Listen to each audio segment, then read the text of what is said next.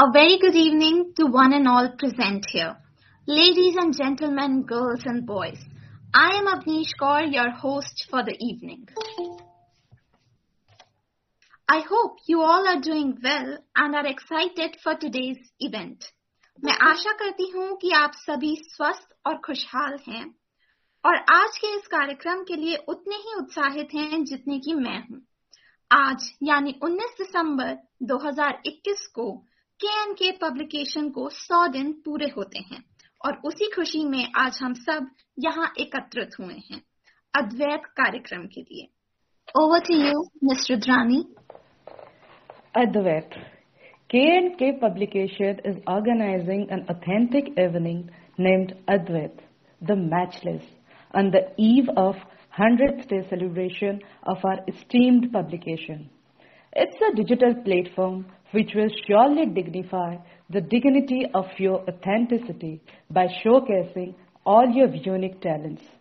It's a conference of intellectual artists and influential personalities who puts vigorous efforts to make the society a better place to live in. The most amazing thing about this event is that the whole event will be well recorded and also will be podcast in around 15 podcasting platforms. So stay tuned, guys, and let's do our best to make this eve the best one. Over to you. K&K Publication is a proud initiative of Krishna and Karan Business Solutions. We deal in anthologies, solo books, audiobooks, customized magazines, and podcasts.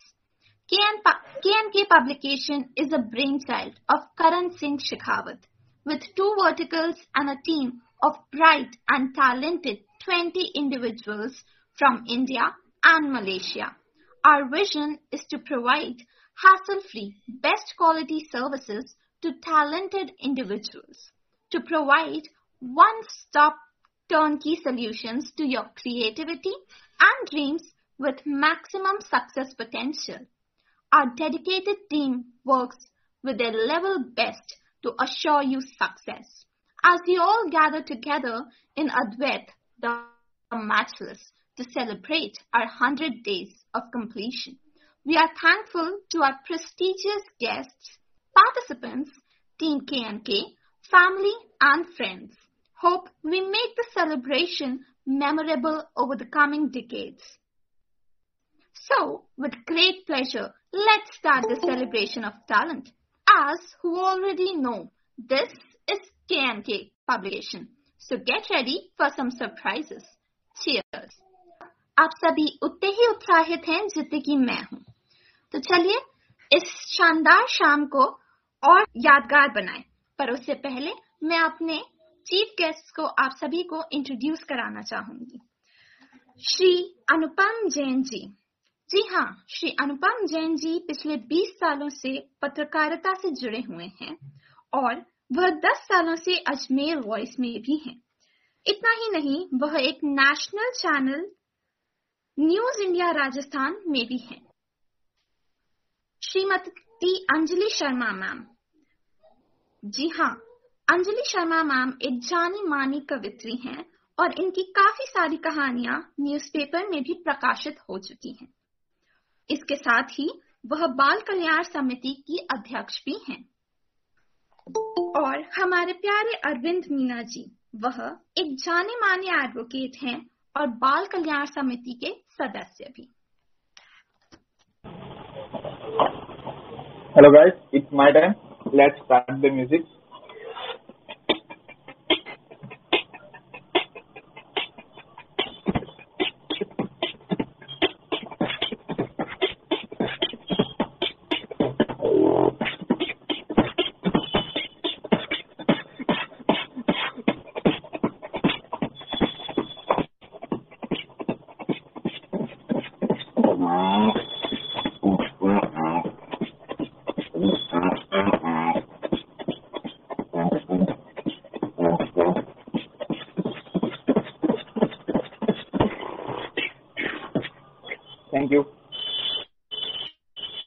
So now it's time for a girl of Odisha with lots of asha.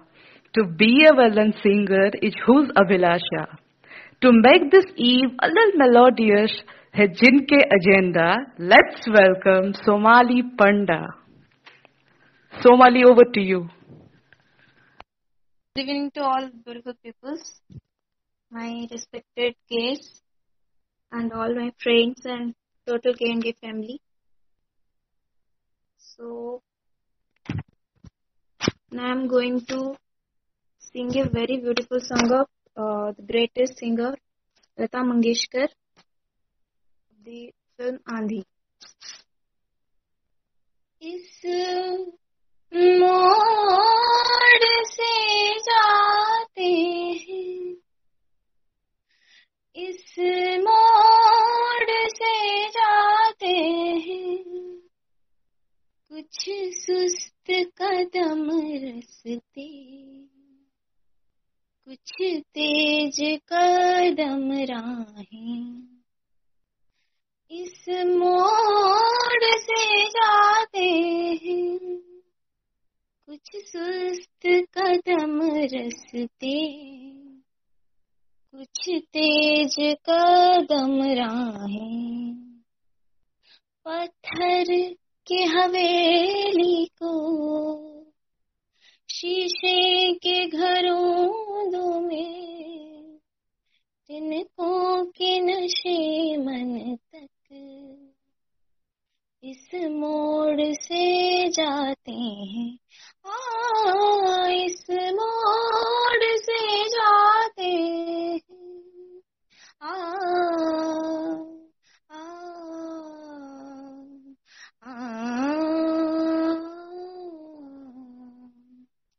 आंधी की तरह उड़कर एक राह गुजरती है, आंधी की तरह उड़कर एक राह गुजरती है, शर्माती हुई कोई कदमों में उतरती है, इन रेशमी राहों में एक राह तो वो होती, तुम तक जो पहुंचती है, इस मोड़ से जाते हैं, इस मोड़ से जाते हैं। स्वेटर तो क्या क्या सीखो? हाँ पता है मुझे। जाते हैं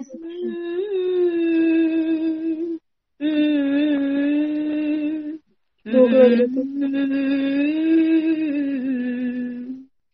एक दूर से आती है, पास आके पलटती है, हो एक दूर से आती है, पास आके पलटती है, एक राह अकेली सी रुकती है ना चलती है, ये सोच के बैठी हूँ, एक राह तो वो होगी, तुम तक जो पहुँचती है, एक मोड़ से जाते हैं, इस मोड़ से जाते हैं, कुछ सुस्त कदम रसते, कुछ तेज कदम राहें, इस मोड़ से जाते हैं, इस मोड़ से जाते हैं। Thank you. Great. Such a splendid work, Somali. Keep it up. Hope you'll surely achieve your dream. Thank you so much. Now let's welcome another girl of Odisha. To be a doctor is whose asha, eminent person of K&K publication and sketches Arhu's Killer of Nirasha and Hatasha, presenting Subhashri Subhakanksha. Subhashri, over to you.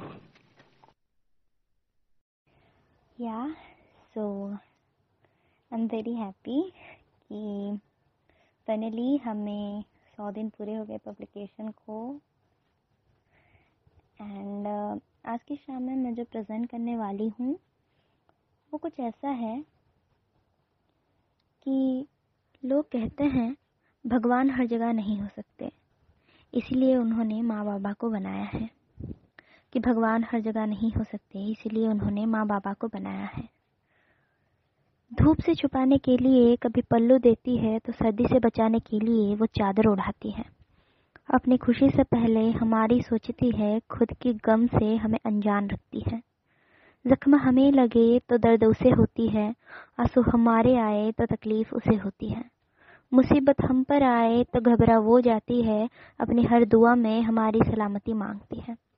जितने भी बड़े हो हम उसके सामने बच्चे ही रहते हैं।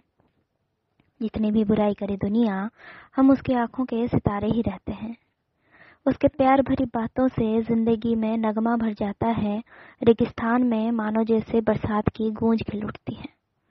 और पता है उस फरिश्ते को लोग माँ कह के बुलाते हैं। कि हाथ पकड़ के चलना सिखाया है, नन्हे से परिंदे को उन्होंने उड़ना सिखाया है। अपने स्वाभिमान को लिए जीना सिखाया है, दुनिया के बदलते दाव से बचना सिखाया है। सब में प्यार बांट के साथ रहना सिखाया है। हर मुसीबतों का सामना करना सिखाया है। वक्त के साथ आगे बढ़ना सिखाया है।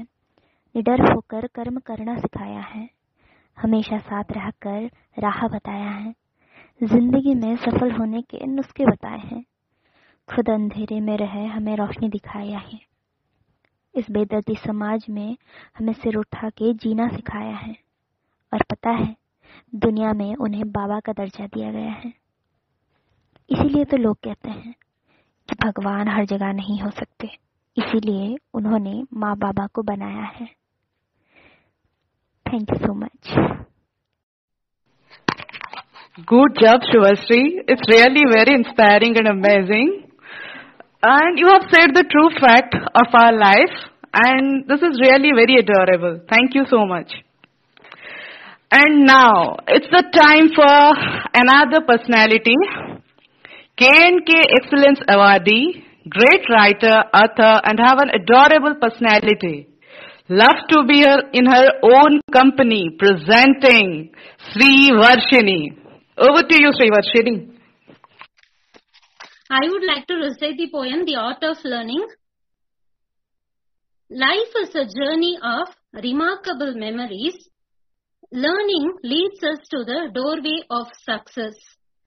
I learned and remember whatever forever. Welcome our mistakes with a warm heart.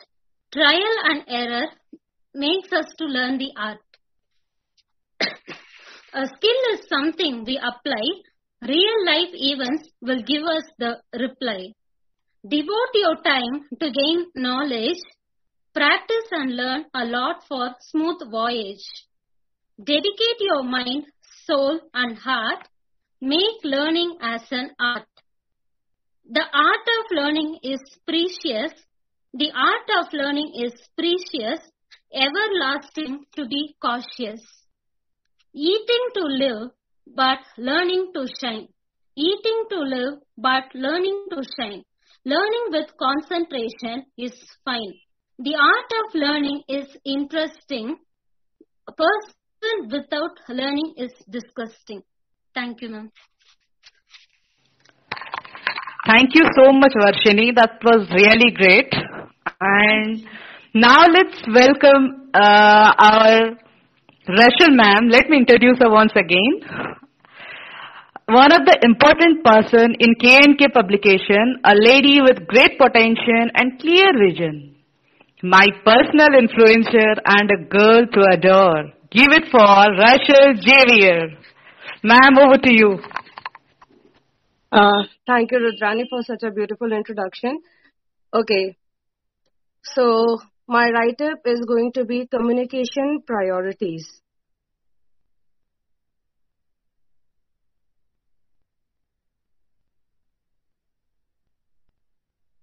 I know when the person you love the most changes their priorities, it hurts the most.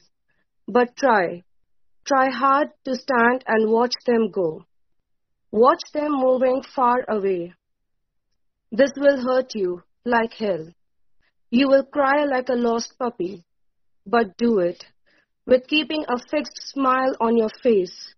Do whatever it takes to lighten your heart and rise again, to watch over, not on anyone else, but to yourself.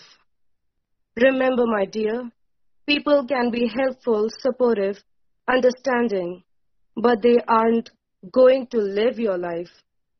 Don't live your life through somebody else's life.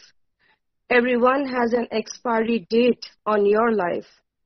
So, your topmost communication priority should always be communicating with yourself. Thank you. Truly, ma'am, your presentation was great than my intro to you. And thank you so much for such a lovely presentation. So now let's welcome another boy of Rajasthan and a writer of fiction, a person with multi-talent and have a jazba to create content. Likhna hai jinke chahat, presenting Saurav Singh Shekhawat. Over to you, Saurav. Hello everyone, very good evening to you all. Okay, I'm going to recite a poem that I wrote a few months ago, I guess, and it's called वीरता का अधिकार. Poem Hindi में है और कुछ इसमें गलती हो तो क्षमा कीजिएगा. ओके. था भूमि का एक श्राप उसे कि अपना सामर्थ्य दर्शाया था. एक शिशु की भूख मिटाने को धरा निचोड़ दुग्ध बहाया था. धरती को यह अपमान लगा, वीर ने वह लांछन स्वीकार किया. कर जोड़ अपने उसने भाग्य को अंगीकार किया. बड़ा आगे मार्ग पर वो विद्या अर्जन का स्वप्न लिए. थे गुरु भी उसके महाप्रतापी, पर थे उनने कुछ प्रण किए. गुरु ने उसे शिष्य मान लिया, उसकी निष्ठा का सम्मान किया. वह था पूर्ण समर्पित, अध्ययन को पहली दृष्टि में पहचान लिया. विद्या अर्जन में रत रहा, गुरु ने उसे हर तत्व कहा. उनकी निद्रा में सेवा हेतु उसने एक गहरा घाव सहा. दृष्टि गई जो प्रिय शिष्य पर, देखा था उसका रक्त बहा. क्रोध भर गया हृदय में उनके, था जहाँ सदैव कभी प्रेम रहा. विद्या प्राप्त करने को तूने जो ऐसा स्वांग रचाया, विस्मरण हो जाएगा तुझे ज्ञान जो महत्व का अवसर आया. ग्लानि भर के नयनों में चरण गुरु के पकड़ लिए, अपने कुल का सत्य बताने के हर संभव प्रयत्न किए. कहा फिर उसने प्राण भी ले लो, जो मैं विस्मृत पाठ कर जाऊंगा. ज्ञान का आपके विश्व हास्य करेगा, यह मैं सह नहीं पाऊंगा.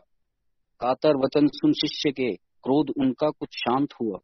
श्राप तो उनका फलित होगा, पर उसका भी समाधान हुआ. दे धनु गुरु का अपने, कहा जब इसे तू उठाएगा. शस्त्र है स्वयं महाकाल का, काल भी पराजित हो जाएगा. अपनी निष्ठा और पौरुष का उसको ये परिणाम मिला. मिला ज्ञान और शिव धनु भी, पर एक और श्राप का दान मिला. आया जब वो घर को अपने, था आयोजन एक महान हुआ. अपनी क्षमता का प्रदर्शन करने निमंत्रित हर बलवान हुआ. उसको न किसी ने निमंत्रित किया, न उससे किसी को आशा थी. अपना सामर्थ्य प्रदर्शित करना उसकी प्रबल अभिलाषा थी. समारोह के मध्य में जब आचार्य ने अन्य योद्धा का यशगान किया, उसकी प्रशंसा करने हेतु उन्होंने यह व्याख्यान किया. अतुल्य है सर्वश्रेष्ठ धनुर्धर, मैंने इसे सिखाया है. धनुर्विद्या के नभ में अर्जुन सूर्य समान छाया है. कोई नहीं उपस्थित जन समूह में जो इसका प्रतिकार करे. है यदि कोई सामर्थ्यवान तो वो चुनौती स्वीकार करे. सुनकर वचन अभिमान भरे, एक वीर का रक्त खौल गया. सामान्य वर्ग का होते हुए भी वह राजपुरुषों में बोल गया. हूं मैं उपस्थित द्वंद्व करने को, कहो कि मुझसे युद्ध करे. दे प्रमाण अपनी योग्यता का और श्रेष्ठता सिद्ध करे. सभा ने पूछा कौन हो युवक, क्या प्रमाणित करना चाहते हो. परिचय दो तुम अपना और बताओ क्यों व्यग्र हुए जाते हो. हूँ सूत पुत्र राधेय कर्ण, गुरु परशुराम का शिष्य हूं मैं. अवसर दें तो कौन श्रेष्ठ है अभी प्रमाणित कर दूं मैं। उसने दृढ़ वचनों में संकल्प रखने का प्रयास किया। वंशजान सभासदों ने उसके सामर्थ्य का परिहास किया। देख के उसका साहस आचार्य ने विचार किया। चुनौती अस्वीकार करने को नियमों का आधार लिया। कहा आचार्य ने, राजपुत्र हर द्वंद्व आमंत्रण को बाध्य नहीं। तू सूत पुत्र है, इस प्रदर्शन में तू प्रतियोगिता का पात्र नहीं।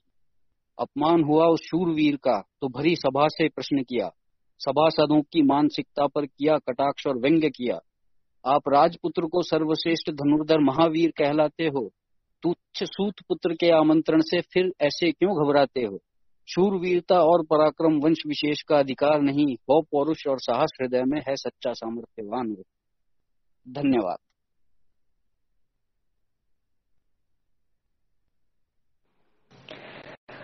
Wow, such a pleasant delivery by Saurav.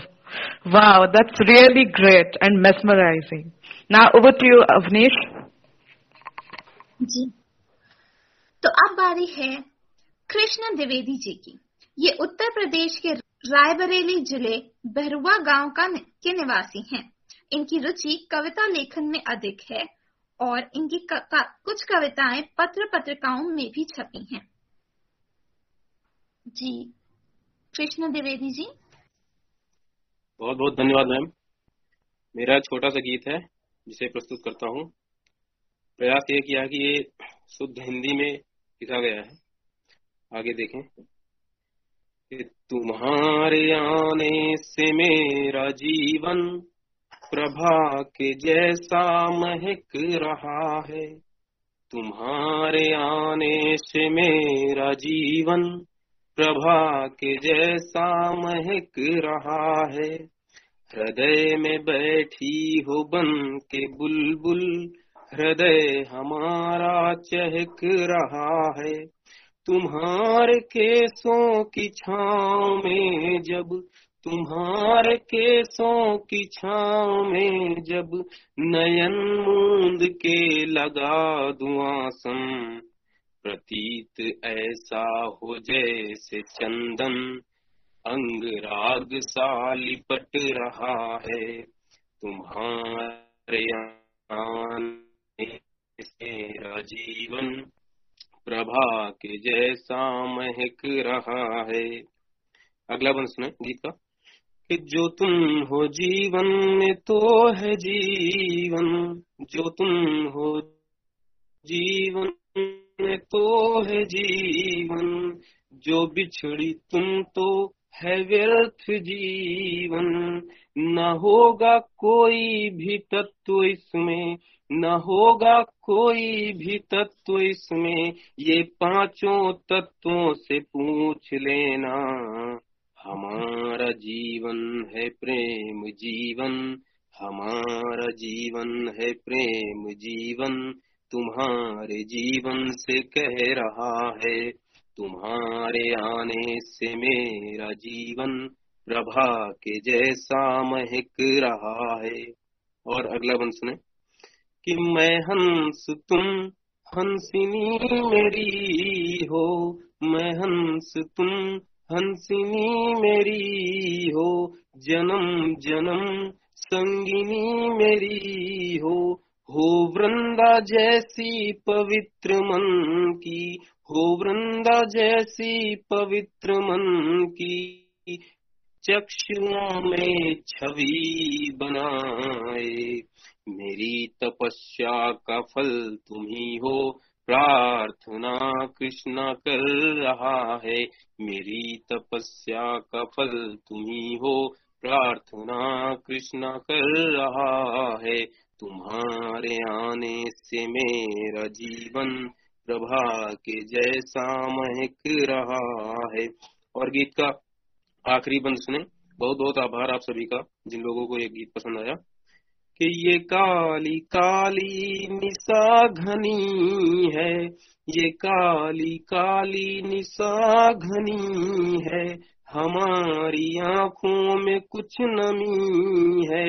हमारी पलकों पे रख के अपने, हमारी पलकों पे रख के अपने अधर गुलाबी से बस ये कह दो कि सताए विरहा कभी न हमको, सताए विरहा कभी न हमको, विरह अगन से मंडल रहा है, तुम्हारे आने से मेरा जीवन प्रभा के जैसा महक रहा है। बहुत बहुत आभार, बहुत बहुत धन्यवाद।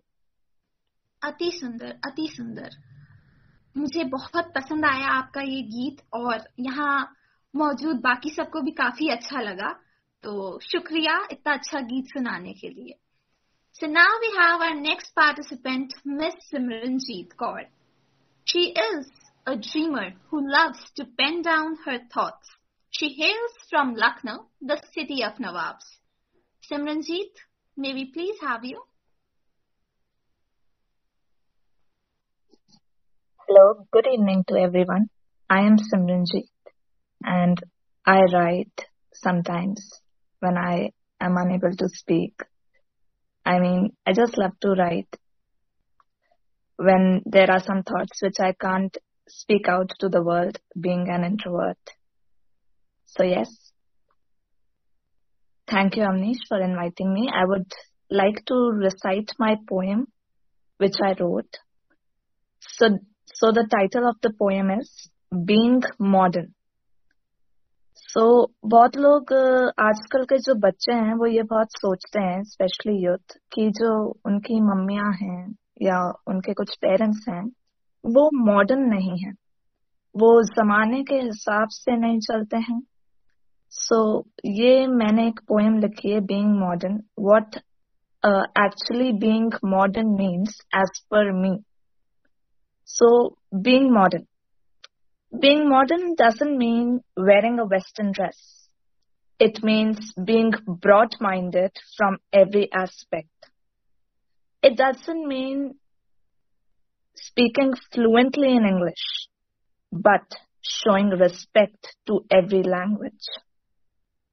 It doesn't mean knowing how to drive a four-wheeler, but how to handle life's gear and be people's healer. It means knowing how to handle pen and paper along with kitchen's knife and peeler. Thank you. Wow, that was indeed a beautiful thought and very well penned. Thank you, Simranjeet. Now we have our next participant, Miss Vinodhini. Miss Vinodhini is studying her final year and now she's going to perform. Miss Vinodhini, could you please come up? Hi, good evening everyone. I have written a short poem. The title of the poem is What If Nature Speaks? And the poem is, I gazed and gazed how you treat me. It wounds me like a hell. I gazed and gazed how you treat me. It wounds me like a hell. I protect everyone like a mom to her child, but you treat me like a wild. I protect everyone like mom to her child, but you treat me like a wild. I expand everywhere the peaceful cloud, but you hand over noise aloud. I expand everywhere the peaceful cloud, but you hand over noise aloud. I create everything to assure you, thou knocked on me for your exigency. I create everything to assure you, thou knocked on me for your exigency. Thank you. Wow, that was indeed beautiful. Thank you so much, Vinodhini. And now we have Mr. Chirag. He is a poet. Mr. Chirag, if you are here, could you please present your write-ups? Hello, am I audible? Yes, you are clearly audible. So, मेरा piece Hindi में है. Hello everyone. So here I am questioning myself about things in past or analyzing myself. कि न जाने था ये दिल इतना आवारा क्यों, न जाने था ये दिल इतना आवारा क्यों, होता जिंदगी का बस तन्हाई में गुजारा क्यों. तुमसे बिछड़े तो एक अरसा हो गया, तुमसे बिछड़े तो एक अरसा हो गया, न जाने अब भी ये दिल तुम्हारा क्यों, और होता कोई अपना एतबार लायक, होता कोई अपना एतबार लायक, तो लेते शराब का सहारा क्यों। हिजर का मतलब होता है पेन ऑफ सेपरेशन, मेरे को लगता है सबको पता होगा, फिर भी कि लेते शराब का सहारा क्यों।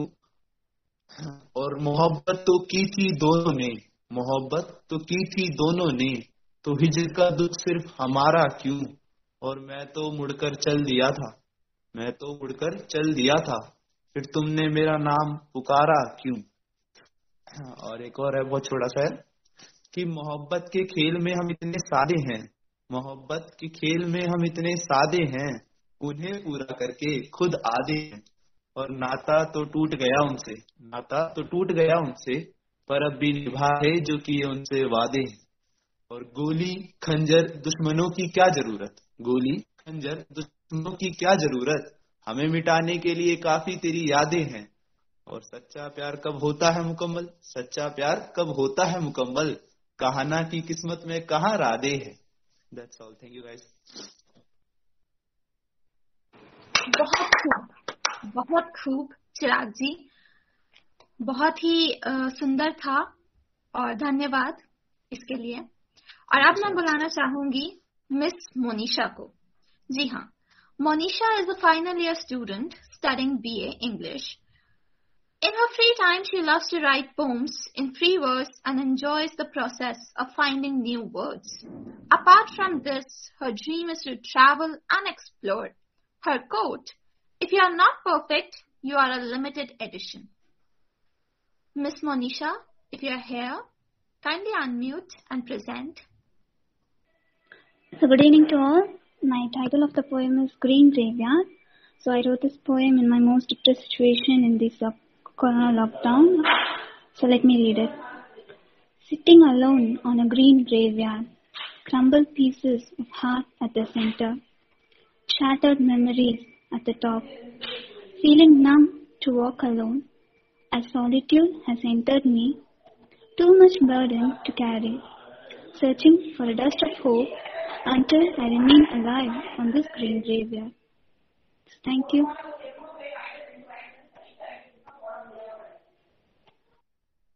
That was indeed wonderful. Thank you so much, Manisha. Okay. Now, I would like to invite Nombekya Zibi. So she is a 27-year-old South African Black lesbian fiction writer and dancer.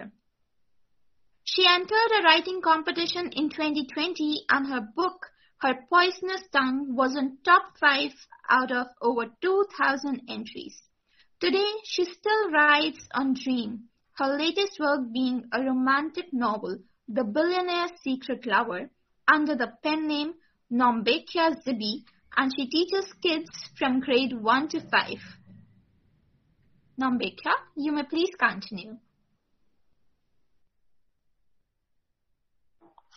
Okay, thank you. So my write-up is going to be fading. I watched intensely as the fire that was once burning so hot slowly started to fade away. I could feel the pain every second she poured water on it. I tried to ignite what was once some beautiful blazing flames, but her water was just too much. Our love was slowly starting to fade. I was becoming emotionless. I was starting to become empty, and I was losing interest.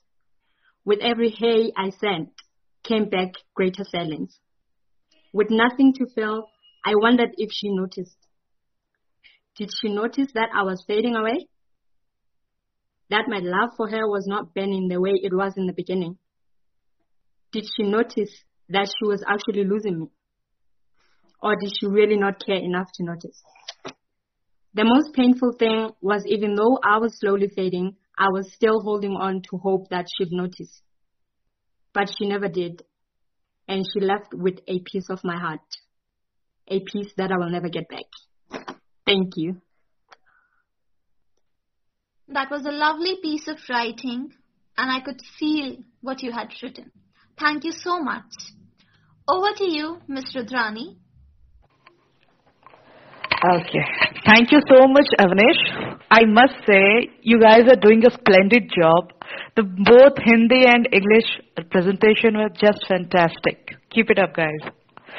Now is the time to invite another participant. She is born in Coimbatore and an aspiring author. Graduated in business but have some literary sense. Photography, art and fashion are her Zindagi ki chain. Presenting Neha Jain. Over to you, Neha. Hello, good evening to all the beautiful people. So I'll start with the poetry. So my poetry is regarding everybody have loved once in a lifetime. Like किसी ना किसी से तो प्यार किया होगा. So we all know that जरूरी नहीं हर इश्क पूरा हो, तो उस बहाने हम हमेशा दूसरों से वादे करवाते हैं. कुछ दूसरा जिसे हम प्यार करते हैं, हम हमेशा चाहते हैं कि हम उनसे कुछ वादे मांगे. तो मेरा टॉपिक है वादा करोगे. So the poem I want to recite is in Hindi. मुझसे ज्यादा खुद को चाहोगे वादा करो, अपना ख्याल अब ज्यादा रखोगे वादा करो. मुझ में अपनी दुनिया देखते थे, अब अपनी ही दुनिया बनाओगे वादा करो. खुशी को भी तुम्हारी आदत लग जाए, इतना हंसोगे वादा करो. गम करीब भी आए तो उसे छूकर लौट आओगे वादा करो.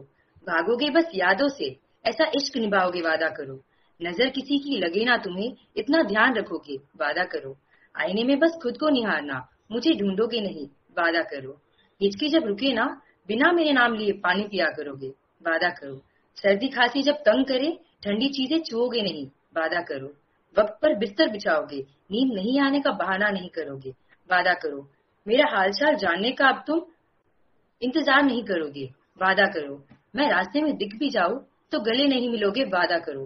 बेकाबू होने की आदत है मुझे, मुझसे दूर रहोगे वादा करो. हर वादा निभाओगे जान से, मेरे सनम मुझसे ये आखिरी वादा करो. वादा करो कि अब मुड़कर कभी देखोगे नहीं. चलते चलते थक भी जाओ तो रुकोगे नहीं. टकराकर गिर भी जाओ तो झुकोगे नहीं, तो बिखरोगे नहीं. मेरे लिए अब तुम खुदा के आगे झुकोगे नहीं. खुद से कभी बेवजह अब तुम रूठोगे नहीं. मंजिल भले ही पराई हो, तुम रास्ता भटकोगे नहीं. सब रूठ भी जाए पर तुम अपनों को छोड़ोगे नहीं. खुद से ऊपर किसी और को कभी रखोगे नहीं. प्यार में किसी की अब तुम कभी तरसोगे नहीं. आसमान में उड़ते परिंदे हो तुम, इतनी सी बात भूलोगे नहीं. गलतियों से सीखकर उन गलतियों को दोहराओगे नहीं. हर मुश्किल आसान होगी अब जब मेरा हर वादा निभाओगे तुम. हर मुश्किल आसान होगी अब जब मेरा हर वादा निभाओगे तुम. Thank you.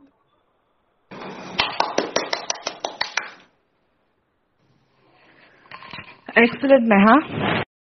A boy from Odisha wanted to be published writer, जिनकी रब से इंतजार. Welcoming Purushottam Kumar Jha. Purushottam, over to you. Thank you. Good evening, everyone. First time I am participating in open mic event, so अगर mistake हो जाए तो माफ कर देना. I have written a poem that is, the title is a revolution. It is all about LGBTQ. So let's start. They distrust my essence. They call me a mistake, a curse. But they don't know I am a unique, just like the ace of hearts. Because I am not what they wish. They say I don't belong here. Let me tell you, I am pure as water and the fierce as fire. Why should I change myself? Why should I care what I look like in your eyes?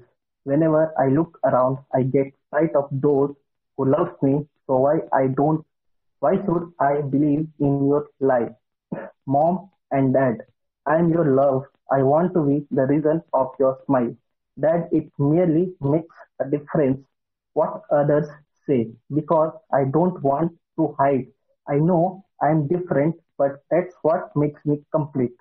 I am one of a kind.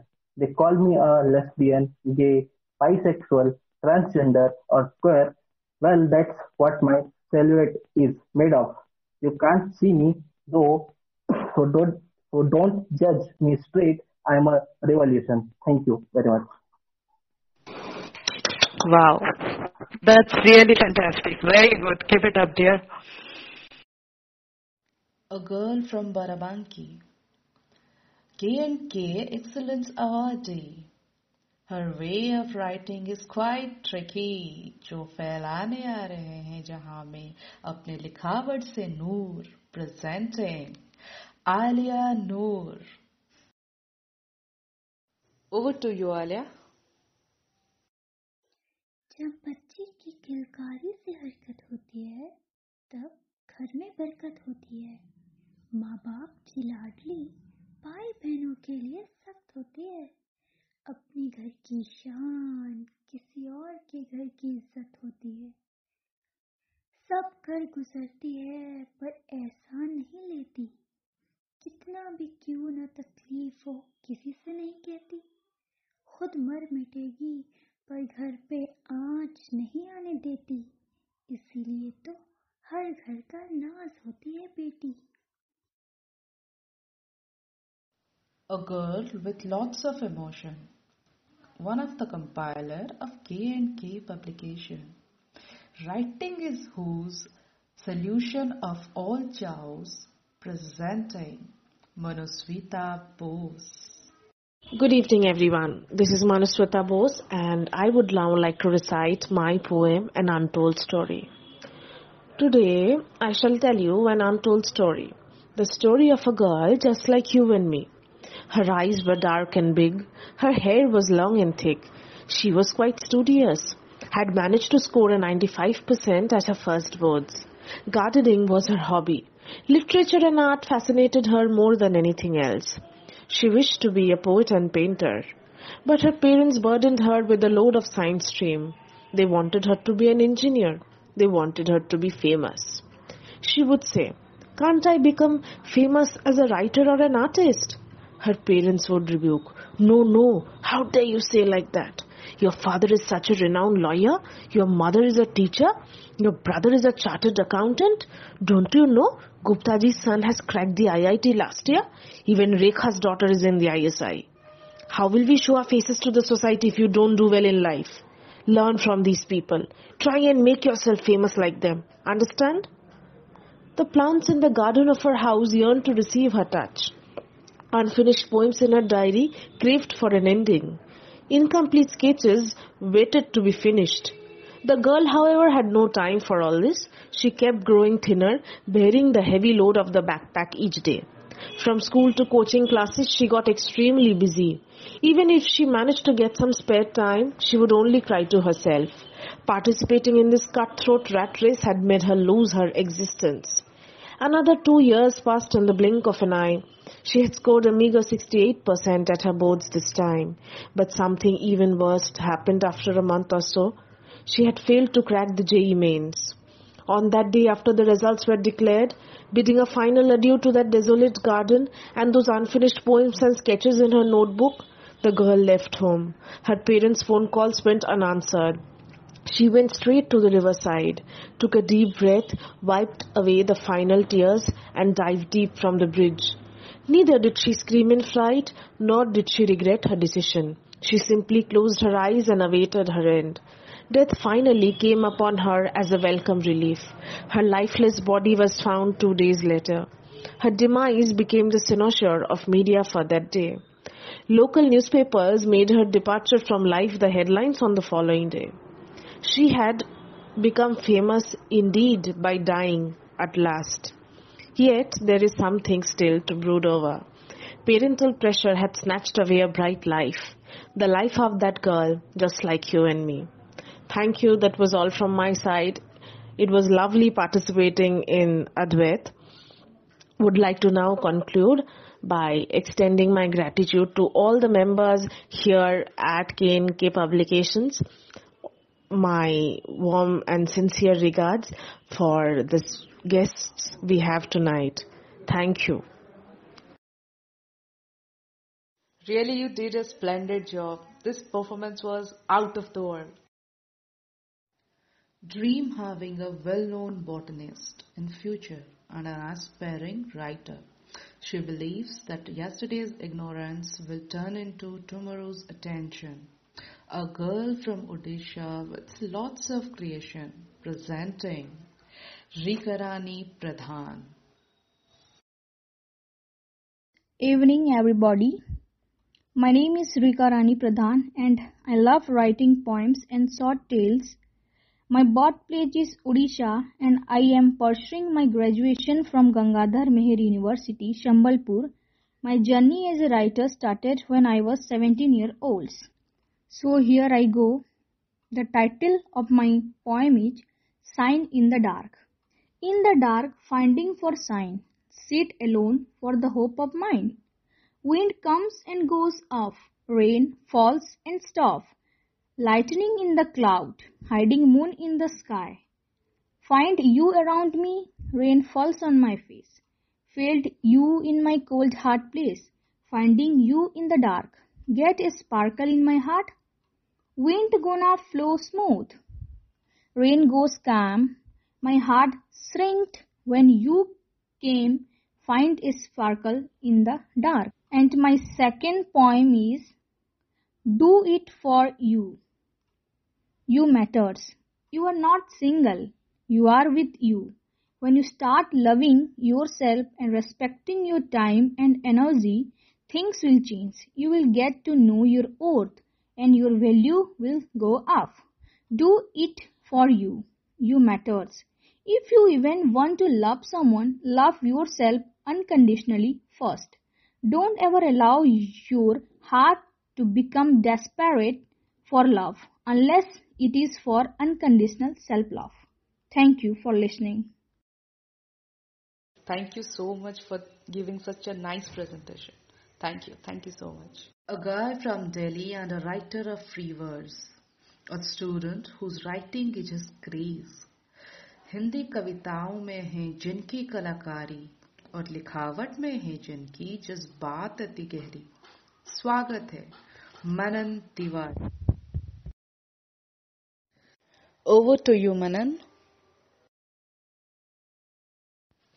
कुछ नया तो कुछ पुराना बोल, कुछ नया तो कुछ पुराना बोल, कुछ नया तो कुछ पुराना बोल, जो समझ आए वो बहाना बोल. कुछ नया तो कुछ पुराना बोल, जो समझ आए वो बहाना बोल. कितना झूठ बोलेगा तू मुझसे, कितना झूठ बोलेगा तू मुझसे, कितना झूठ बोलेगा तू मुझसे. कभी सच बनकर सयाना बोल, कभी सच बनकर सयाना बोल. माना कि तेरी नीयत ही ऐसी है, माना कि तेरी नीयत ही ऐसी है, माना कि तेरी नीयत ही ऐसी है. चुकाना कितना है हर जाना बोल, माना कि तेरी नीयत ही ऐसी है. चुकाना कितना है हर जाना बोल. आए दिन उलझता हूँ खुद ही से मैं, आए दिन उलझता हूँ खुद ही से मैं, आए दिन उलझता हूँ खुद ही से मैं. तू क्यों चाहता है उलझाना बोल, तू क्यों चाहता है उलझाना बोल. आए दिन उलझता हूँ खुद ही से मैं, तू क्यों चाहता है उलझाना बोल. खुद से ही हारता है मनन मियाँ, खुद से ही हारता है मनन मियाँ, खुद से ही हारता है मनन मियाँ. किसी के बस में कहाँ हराना बोल, खुद से ही हारता है मनन मियाँ, किसी के बस में कहाँ हराना बोल. धन्यवाद.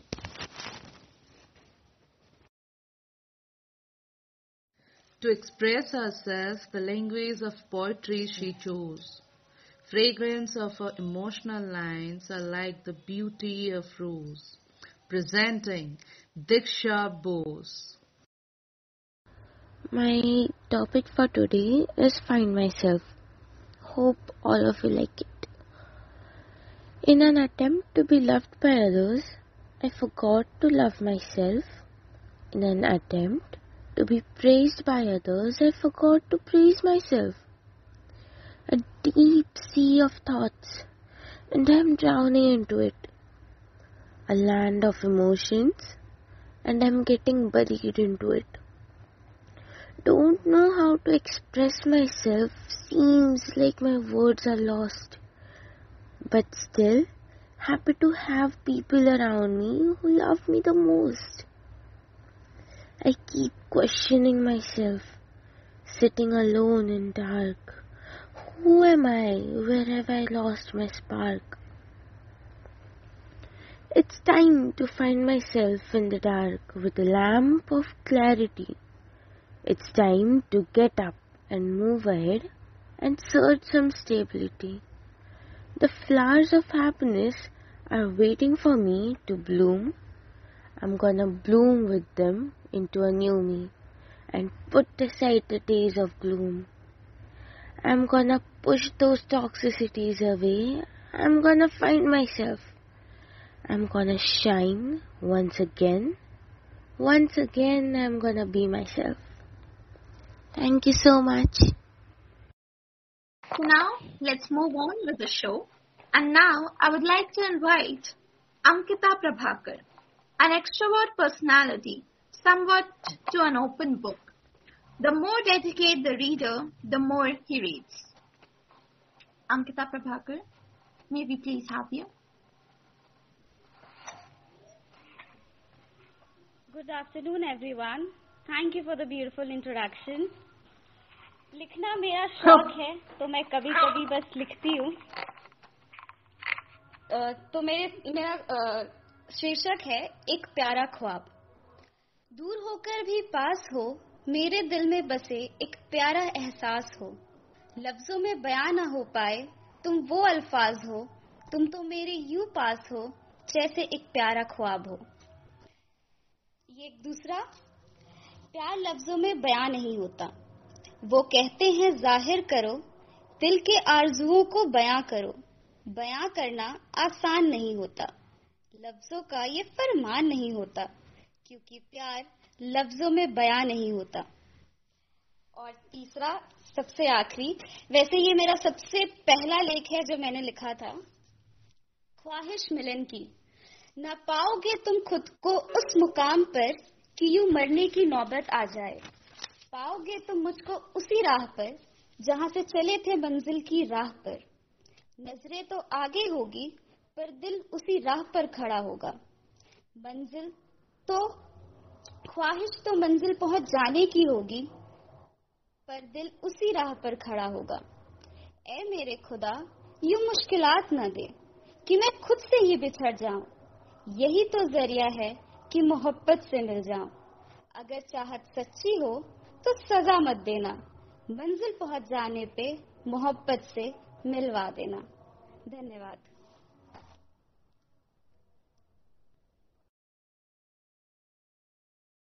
Wow, it was simply amazing.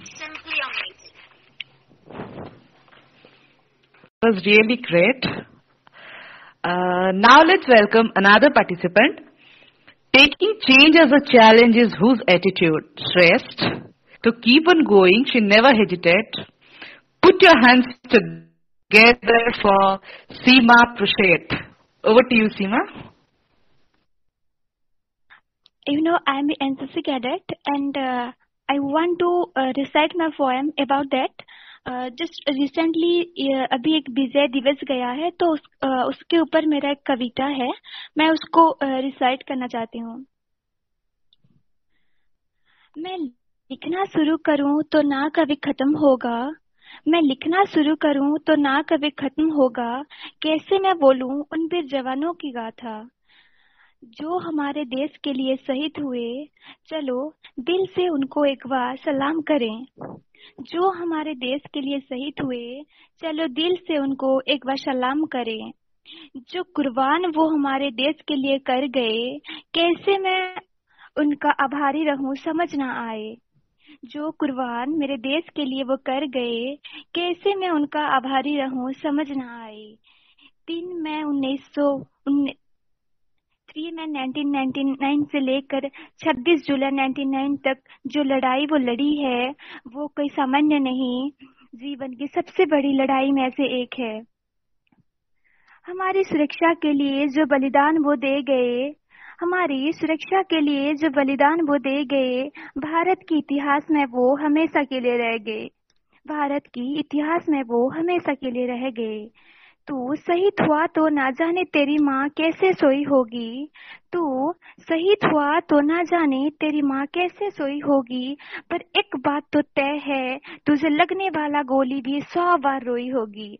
पर एक बात तो तय है, तुझे लगने वाला गोली भी 100 बार रोई होगी. शहीद होने का खबर जब माता पिता को मिलती है, वो गर्व से बोलते हैं, मेरा बेटा मेरा नाम रोशन करके गया है। जब शहीद होने का खबर माता पिता को मिलता है, वो गर्व से बोलते हैं, मेरा बेटा मेरा नाम रोशन करके गया है। क्या बोलूं मैं उन वीर जवानों के बारे में, क्या बोलूं मैं उन वीर जवानों के बारे में, मर कर भी वो अमर है हमारे दिलों में, मर कर भी वो अमर है हमारे दिलों में। 32,000 फीट के ऊपर, 32,000 फीट के ऊपर जो लड़ाई वो हमारे लिए लड़ी है, वो कोई सामान्य नहीं, जीवन की सबसे बड़ी लड़ाई में से एक है। वो कोई सामान्य नहीं, जीवन की सबसे बड़ी लड़ाई में से एक है। जीवन की हर मौका पर उन वीर जवानों को शहीद बनाएं, जीवन की हर मौका पर उन वीर जवानों को सफल बनाएं। करती हूँ मैं ये प्रार्थना प्रभु तेरे चरणों में, करती हूँ मैं ये प्रार्थना प्रभु तेरे चरणों में। Thanks to all, and I'm proud myself to be NCC cadet. Thank you. Jai Hind. That's great. We are proud too. Nice presentation by you, by the way. Now it's a time to announce a boy of Lokmanya Khera. Emotion है जिसके writing में ठहरा. His heart feelings are the words in the para. Presenting Udayan Mishra. Over to you, Uday. Thank you, ma'am. Good evening. Am I audible? Yes, you are. Okay. Please continue. Good evening, everyone, and the respected chief guest, and thanks to provide this superb platform. Myself, Udayan Mishra, and love to showcase my emotions through writing. So I'm here going to start some my motivational shairi and then poetry for my bachelor friend. So now, लिखा है मैंने कि चंद लम्हों की है बारिश, ये गुजर जाएगी। वक्त की तासीर अभी बुरी है बेशक, मगर ढल जाएगी। तू अपनी कोशिशों की किरण दिल में जगाए रखे बंदे, तेरी भी मंजिलों से मुलाकात हो जाएगी। My next motivational Shayari is वक्त के साथ बेबसी अच्छी नहीं होती, मुकद्दर में जो लिखा है उससे दूरी अच्छी नहीं होती। कर ले कुछ कामयाब कोशिशें तू भी है बंदे, क्योंकि कोशिश के बिना मंजिल सबको नसीब नहीं होती।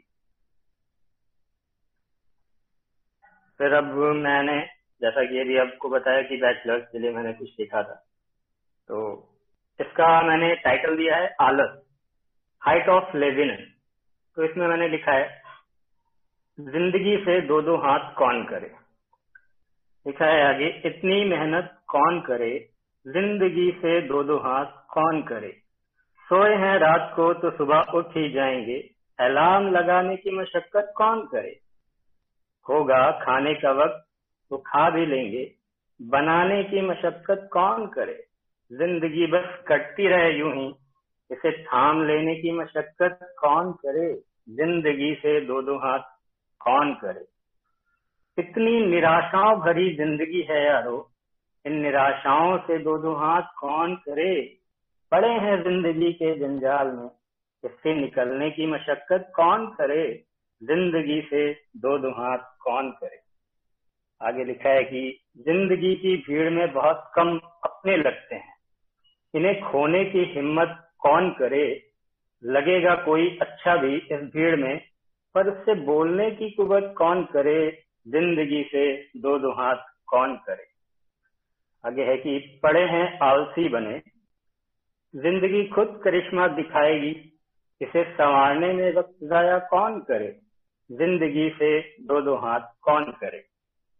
बैठे हैं हालातों के बदलने की आस में, लकीरों को बदलने की जहमत कौन करे। जिंदगी से दो दो हाथ कौन करे। खुदा होगा मेहरबान कभी न कभी, बना देगा जिंदगी अपने हिसाब से। खुद से जिंदगी बनाने की मशक्कत कौन करे। जिंदगी से दो दो हाथ कौन करे। Thank you very much.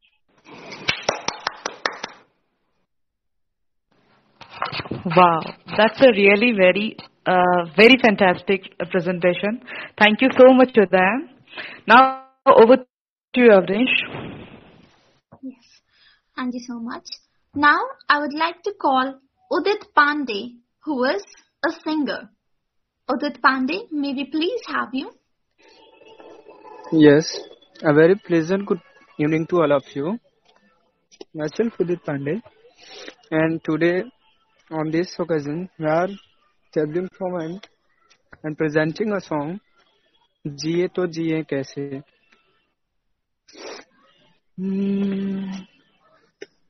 कैसे कहूँ बिना तेरे जिंदगी ये क्या होगी.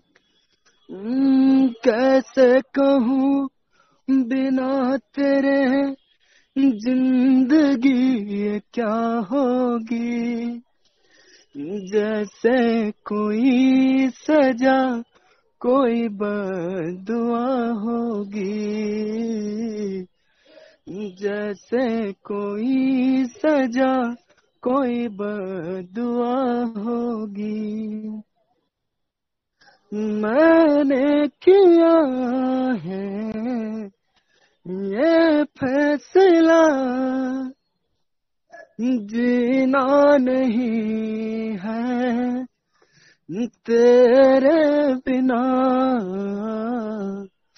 जिए तो जिए कैसे आए दिन आपके. जिए तो जिए कैसे आए दिन आपके. Thank you so much guys for giving me a chance to perform there, and we hope you are all enjoy. Thank you so much. Yes, it was indeed mellifluous. Thank you so much, Udit. Really, it's a very soothing voice and a very fantastic song. I really enjoyed it thoroughly. Now it's a turn of a girl. She is from somewhere between fantasy and reality. A girl with enough maturity and having passions to its zenith. Presenting Lilith. Over to you, Lilith. Well, a very pleasant good evening to you all. So, I'm so honored to be a part of this, or active member of this peaceful gathering.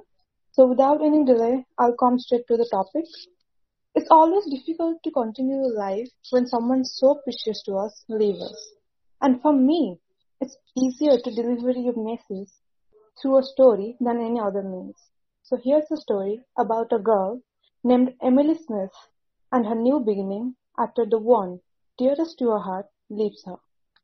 So I'm representing myself as Emily. Here we go. 15 months down and many more to go. But I'm still sitting at the Olive Cafe waiting for you. I know you are not coming. I know that you'll never come back. But still, I'm sitting here at our place, hoping you might show up. I'm not paranoid.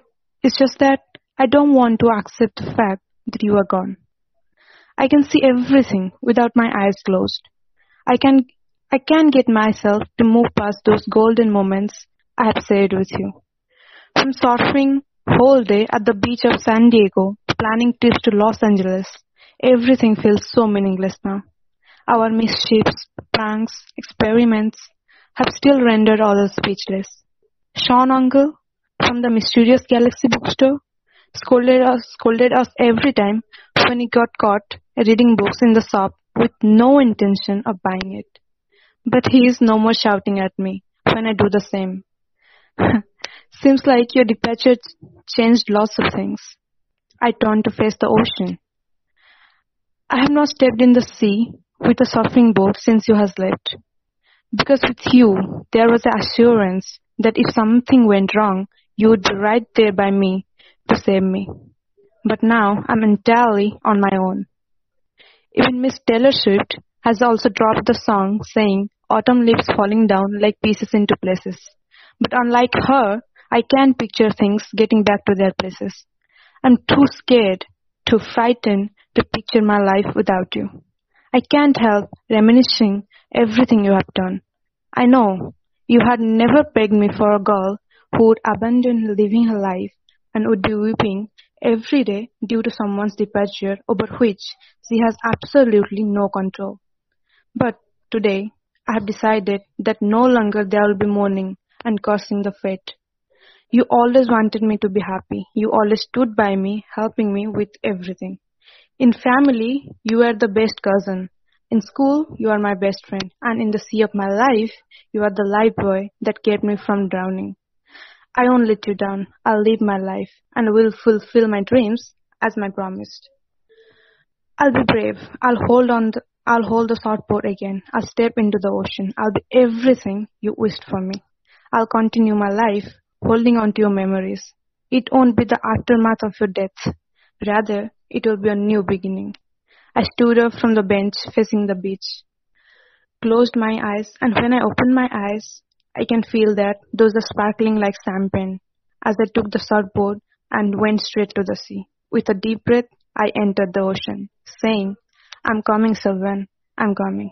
Thank you all for your time. Thank you so much. It's really very nice. And now over to you, Avnish. Indeed, well written. Thank you so much. Now, I would like to call upon Dr. Tanuja Sharma from Himachal Pradesh, a published co-author of an anthology and a person who loves writing and is always enthusiastic to listen poetry. Dr. Tanuja, if you're here, please come up.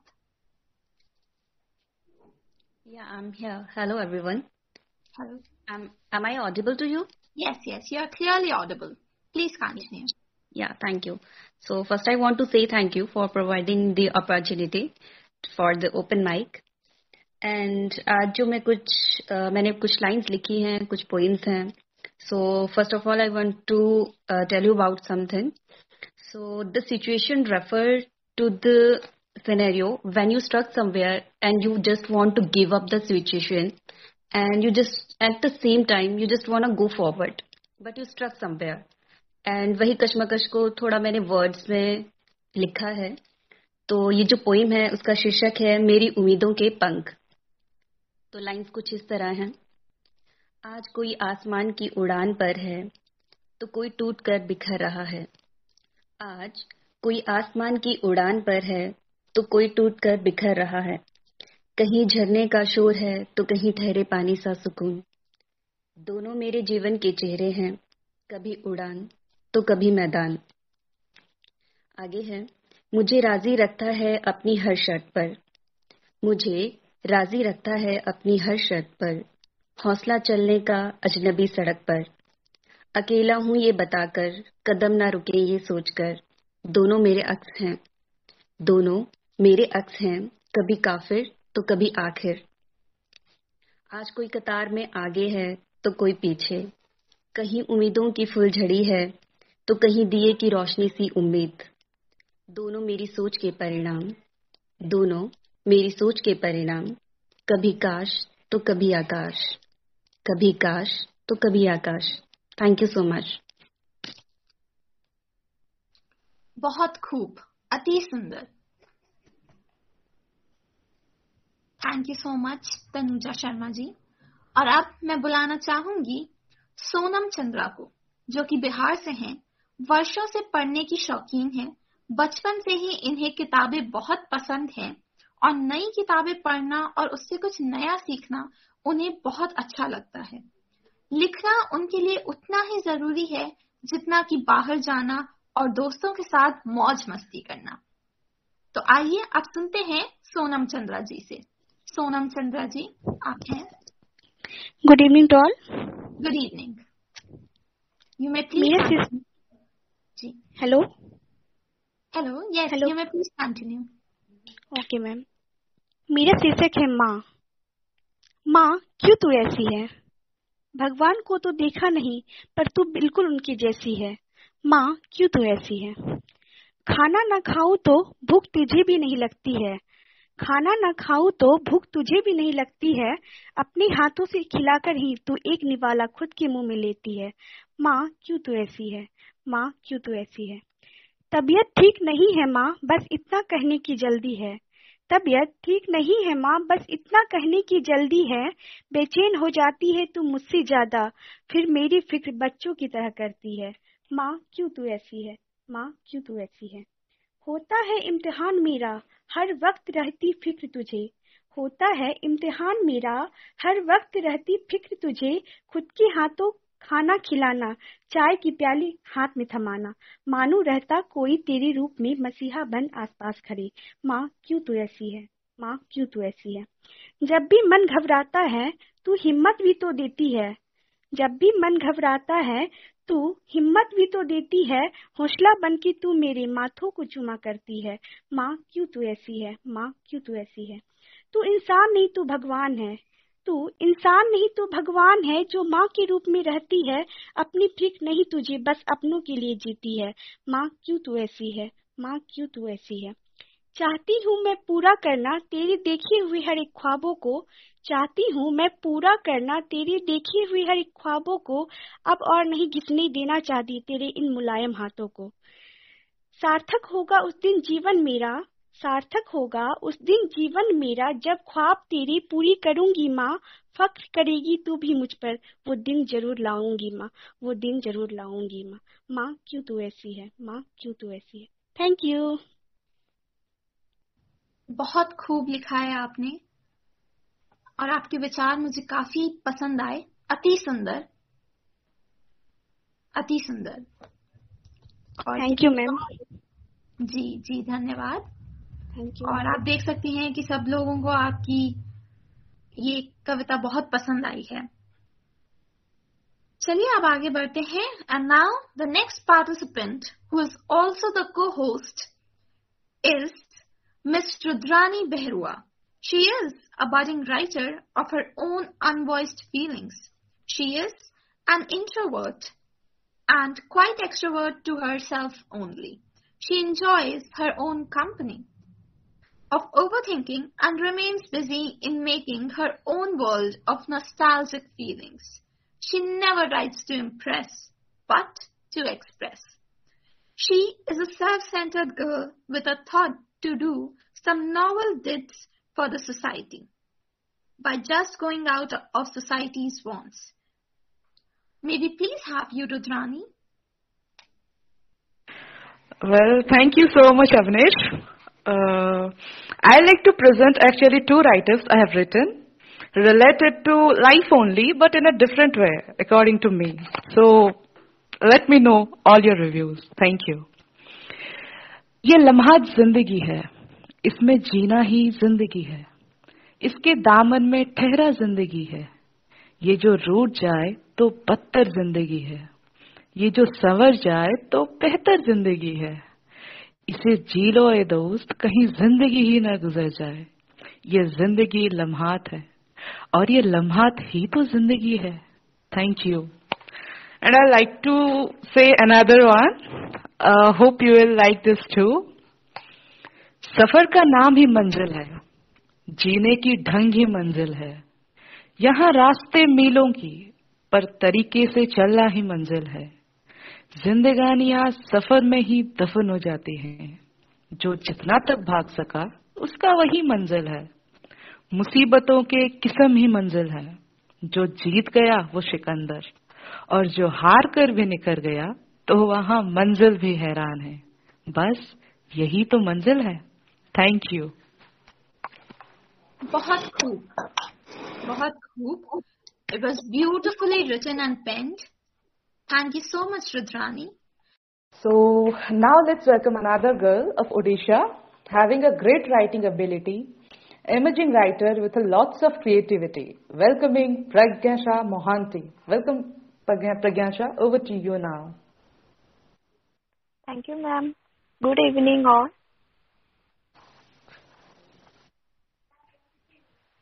अब वक्त बदल गया पर यादें वही रहेगा। अब वक्त बदल गया पर यादें वही रहेगा। कल जो मेरे पास था वो आज और किसी का हो गया। अब वक्त बदल गया पर यादें वही रह गया। कल जो मेरे पास था आज वो और किसी का हो गया। मैं यहाँ खुश हूँ उस यादें को लेकर, मैं यहाँ खुश हूँ उस यादें को लेकर, और वो वहाँ खुश है और किसी से अपनी यादें बनाकर। Thank you ma'am. Oh, that's really great. Thank you so much for this so nice and humble words. So now I would like to call upon Arya Singh. Arya Singh, I hope you are there. Yes, ma'am. Good evening to everyone. A very good evening. So, Arya Singh's hobby is to write poems, and it's not only hobby, it's a dream and piece of his life. So, Arya Singh, you may continue now. Okay. तो मैं कुछ पंक्तियां सुनाना चाहूंगा कि तेरी हकीकतों से रूबरू हो गया हूँ ए जिंदगी, तेरी हकीकतों से रूबरू हो गया हूँ ए जिंदगी, एक पल ठहरने को फुर्सत नहीं लगती, चाहता हूँ भुला दूं उसको पर भुलाने वाली उसकी मूरत नहीं लगती, सब फरेबों का नगमा गूंज रहा है यहाँ, जिंदा कोई सच्चाई की मूरत नहीं लगती, और इस कदर जुदा हुई उसकी रूह मेरे जिस्म से, इस कदर जुदा हुई उसकी रूह मेरे जिस्म से कि जा जिंदगी अब तेरी जरूरत नहीं लगती। और एक है कि कर्जदार हूँ मैं खुदा का, उसने मुझे कर्जे में रखा है, कर्जदार हूँ मैं खुदा का, उसने मुझे कर्जे में रखा है, हर कोई को नसीब नहीं होती माँ की मोहब्बत, खुदा ने मुझे नसीब वालों के दर्जे में रखा है, और माँ की ममता से बढ़कर जहाँ में कोई मोहब्बत है क्या, माँ की ममता से बढ़कर जहाँ में कोई मोहब्बत है क्या, सुना है कोई फलक से उतरा है जमीन पर, वो मेरी माँ से खूबसूरत है क्या, मंदिरों में रो रो कर मर गए लोग, वो सच में पत्थर की मूरत है क्या, क्यों जाऊं खुदा से इबादत करने में, क्यों जाऊं खुदा से इबादत करने में, माँ है तो सजदों की जरूरत है क्या। और एक आखिरी 4 लाइनें हैं कि तुम्हारे दुलार में जो अपने ख्वाहिशों तक को दबाया करती है, माथा चूम कर जो बदकिस्मत लकीरों को भी मिटाया करती है, खुद भूखे रहकर जो प्यार से तुम्हें एक निवाला खिलाया करती है, कभी उन हाथों को भी चूम लिया करो साहब, जो उंगलियां जल जल कर तुम्हारे लिए रोटियां पकाया करती है। Thank you everyone. बहुत ही खूब लिखा है आपने, अति सुंदर, बहुत खूब। तो चलिए अब आगे बढ़ते हैं, और अब मैं बुलाना चाहूंगी विशाखा कुमारी सक्सेना को। विशाखा जी, आप हैं? I am here. Thank you so much for inviting me. Thank you so much. I am Vishakha Kumari Saxena. I am from Noida. और जो आज मैं सुनाने जा रही हूँ वो मोनोलॉग है। तो मैंने लिखा है, एक बुक है गुनाहों का देवता, जो उन गुनाहों का देवता है धर्मवीर भारती जी का, उसका जो कैरेक्टर है सुधा, तो मैं उसका रोल अभी आपके सामने प्रस्तुत करने जा रही हूँ। मैं अभी सुधा बन के आपके सामने आ रही हूँ, मीन्स मोनोलॉग। मुझे यहाँ आमंत्रित करने के लिए शुक्रिया। दरअसल काफी दिनों से कुछ कहना चाहती थी। मुझे जानते हैं आप लोग, शायद आजकल की युवाओं को मैं पसंद ना आऊं, फिर भी सोचा आप लोगों के साथ अपने उन दृष्टिकोण को भी रखूं जो मेरे बारे में ज्यादा नहीं जानते। हाँ, मैं सुधा, वही गुनाहों की दोक्ता वाली धर्मवीर भारती जी की कहानी की अद्भुत सी नायिका। शायद कुछ याद आया हो, सुधा नाम थोड़ा सुनकर पुराना जैसा लगता है ना। आप लोग सोच रहे होंगे, जब नाम में कुछ आधुनिकता का प्रभाव नहीं तो सुधा कैसी होगी। क्यों मुझे देख रहे हो ना आप लोग, उम्मीद है सुन भी रहे हो। आज मेरे और चंदर के बारे में कुछ बताना चाहती हूँ। हाँ, वही चंदर जिससे मैं अथाह प्रेम करती हूँ। चंदर वैसे दिल का बहुत अच्छा था, मेरे प्रेम को उसने कभी नहीं स्वीकारा पर मुझे बहुत तंग भी करता था और कितनी चुहलबाजी करता था।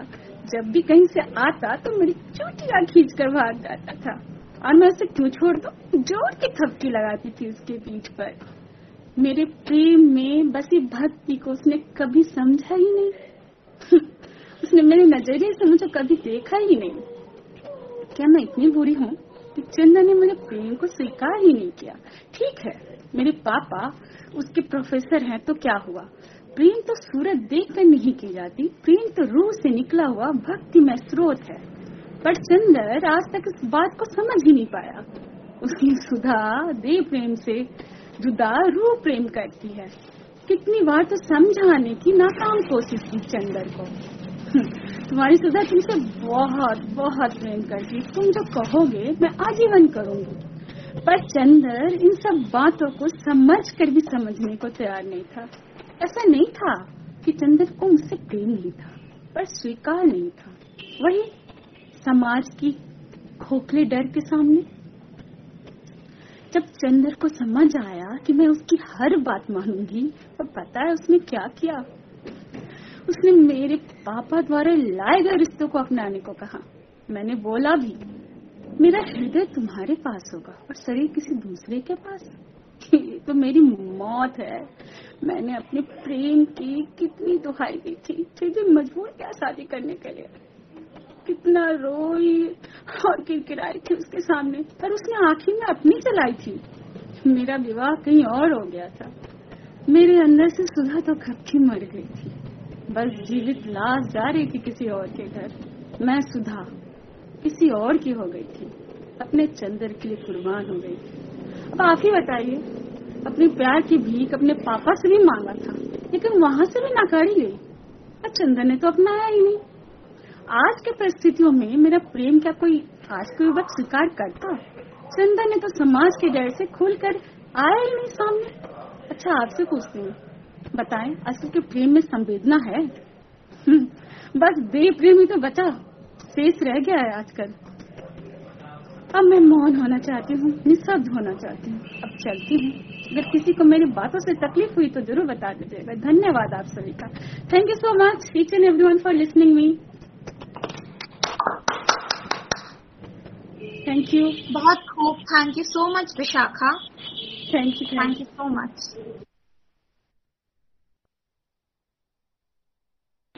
Now it's the time to listen some melodious song by our none other than Somali Panda. So let's hit it up.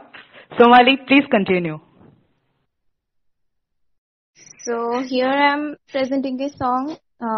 It also a very beautiful song of the greatest singer of all time, Lata Mangeshkar. एक प्यार का नगमा है। So कुछ पाकर खोना है,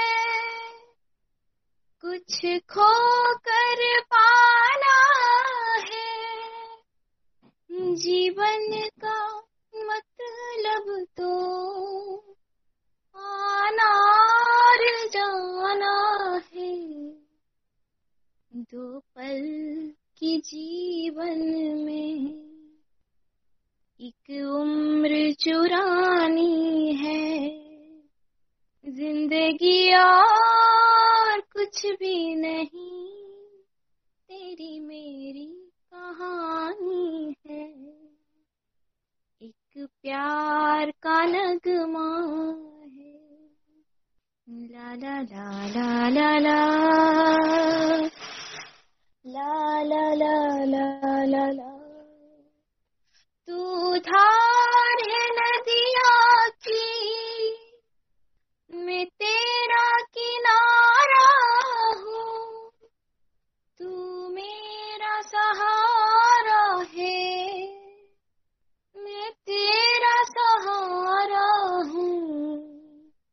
आँखों में समंदर है, आशाओं का पानी है, जिंदगी और कुछ भी नहीं, तेरी मेरी कहानी है। एक प्यार का नगमा है, जू जू जू जू जू जू Zoo, zoo, zoo, zoo, zoo, zoo. तूफान को आना है, आकर चले जाना है, बादल है ये कुछ पल का, छाकर ढले जाना है, परछाइयाँ रह जाती निशानी है, जिंदगी और कुछ भी नहीं, तेरी मेरी कहानी है, एक प्यार का नगमा है, मौजों की रवानी है, जिंदगी और कुछ भी नहीं, तेरी मेरी कहानी है, एक प्यार का नगमा। Thank you so much.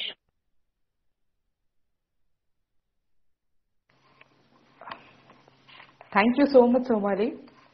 Really, you have indeed did a great job. Really proud of you. Now I think Divyashri is here. Can you continue your presentation now? Yes, ma'am. Sure, please. Good evening, everyone. So I am Divyashri. I am from Bangalore, and this is my first. I'm attending like this. So I just want to present one of my loud write-up. Just a topic about night thoughts. There is something that drags me to you at night. I can't even sleep alone without giving trouble for you. With you, everything is good. Without you, the world is incomplete for me. Many spend their night by chatting with their loved ones. But I am blessed as I can spend time with my loved one who is next to me. I always share each and everything with you. It may be on any topic. I just want to expose myself to you without anything left in my mind. I love to share my problems with you because you are the perfect solution for all my dilemmas. I don't know who were with me, who are at present, and who will be in my future. Your position will never change in my life, and no one can even try to replace your place in my heart. You are the best, and you will be the best mom. I can't love anyone more than you. Love you lots, my one and only love. Thank you.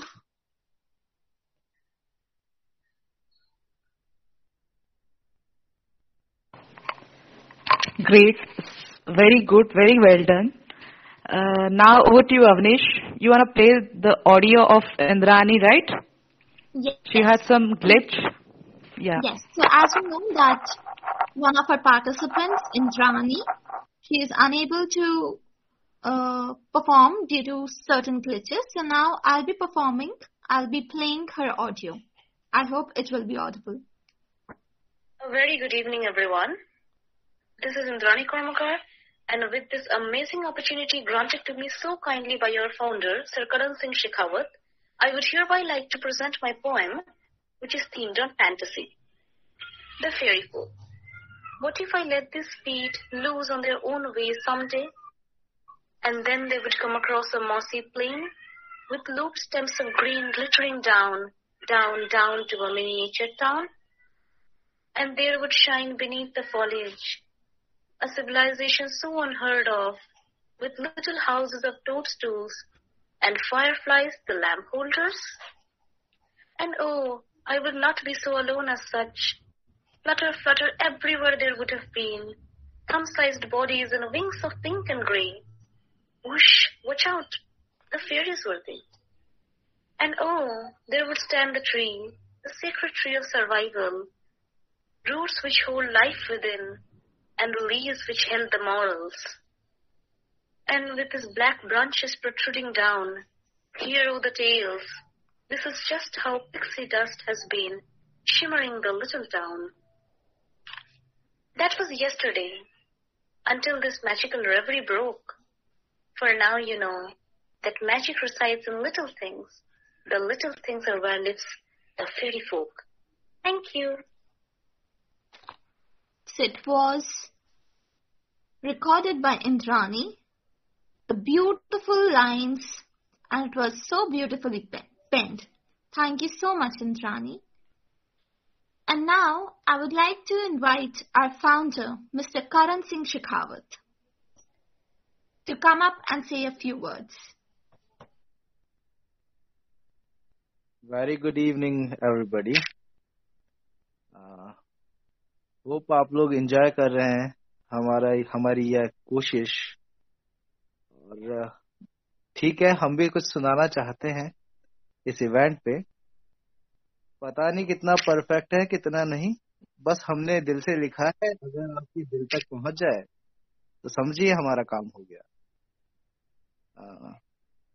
तो ये कुछ शेर हैं, हम चाहते हैं कि हम आपको सुनाएं। सबके मुंह पर जो ताले लगाए फिरते हो, हमें पता है तुमको क्या खौफ है। नेकी से कोई वास्ता नहीं तुमको, तुम्हें बस शरीफ दिखने का शौक। सेकंड वन, ये दुनिया तो पूछती रहती है हजारों सवाल यूं ही, पर तेरी जिम्मेदारी ज़मीर की है, दुनिया की नहीं। नेक्स्ट वन, ये थोड़ा सा कॉन्ट्रास्टिंग शेर है, तो प्लीज थोड़ा ध्यान से सुनिएगा, क्योंकि काफी छोटे रहते, पता नहीं चलता कब खत्म हो जाए। नकाब की दूरी, आए जो दिल में किया करो, पर जाहिर ना किया करो। कुछ तो रिवायतें जहां सीखो मियाँ, राज हमेशा ना बयां किया करो।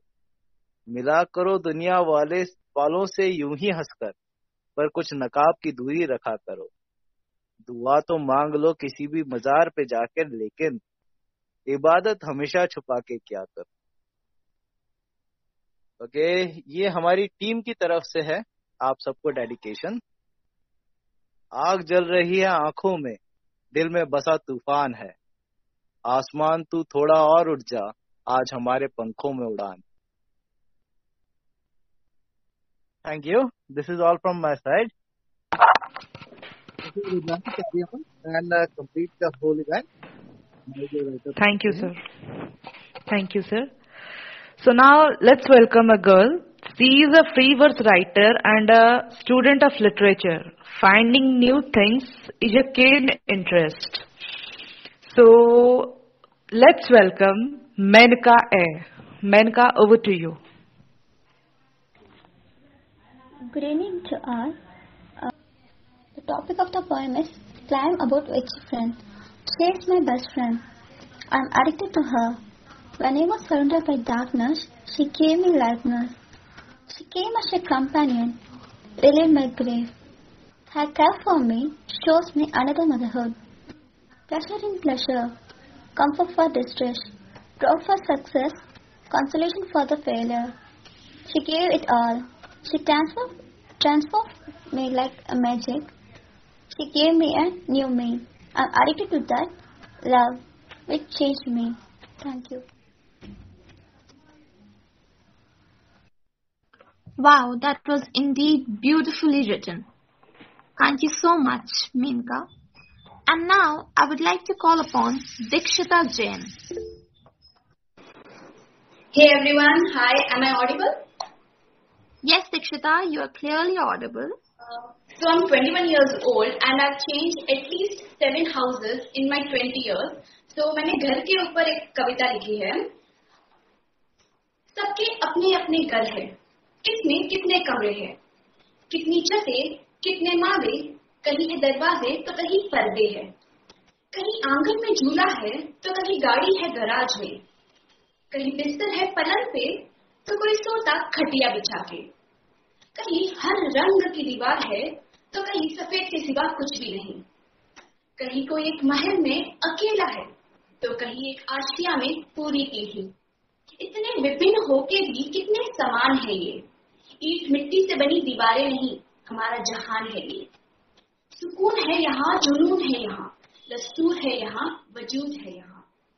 वही झगड़े हैं और वही खुशी, वही ताने हैं और वही हंसी। खाने की खुशबू भी वही है और पानी का स्वाद भी वही।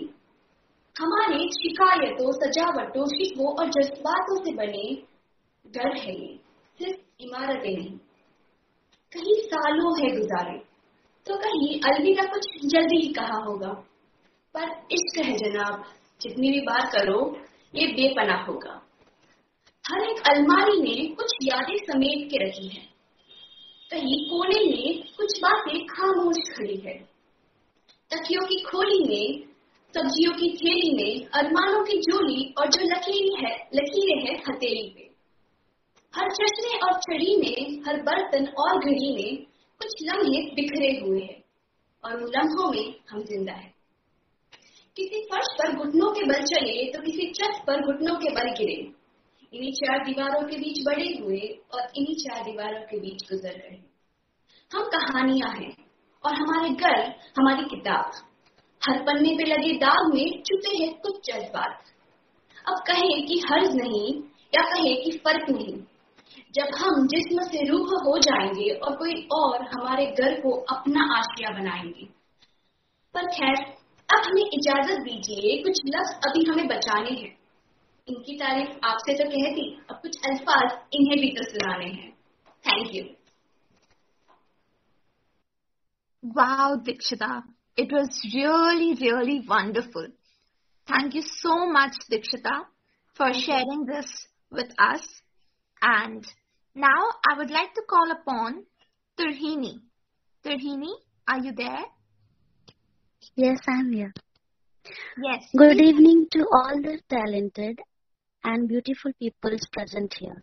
Today's evening seems to be really mesmerizing. Let's start with mine ones. Today I'm going to recite two of my poems. One is in English and second is in English. So the title of my first poem is Broken Rishta. Didi, Didi, Didi ki goonj, without no reason behind. Whenever I came back from my school, they stand and wait for me beside the pool and ran towards me wearing clothes of wool. Played every games of happiness all together, shared each other's emotions together. And the second poem is, the title of the poem is It's almost the last month of the year with all the worry, doubt and fear that is going to be last, with all the bad memories that has passed. Old year to new year, taking step. We haven't come to glory yet, but there's the hope we will. Skip away the things that make you slow and weak. Swipe away the things that you do not want to seek. Christmas has come with its jingle bell, with its Santa, stars and fudging smell. The past is going to be the history and the future is still to be the mystery. Let's bid a goodbye to this grand old year and welcome to the grand new year.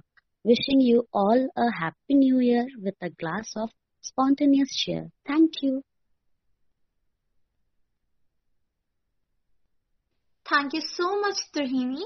It was very well written and I could specially relate to your second poem that was about the last month, and wishing you also a Merry Christmas and a Happy New Year. So now Thank you. Yes, thank you so much. आप सबकी को यहाँ आने के लिए और हमें इतना अच्छा ये प्रोग्राम सुनाने के लिए और सुनने के लिए बहुत बहुत शुक्रिया। हमारे जो चीफ गेस्ट हैं उनने अपना इतना कीमती समय हमारे लिए निकाला इस पूरी शाम को और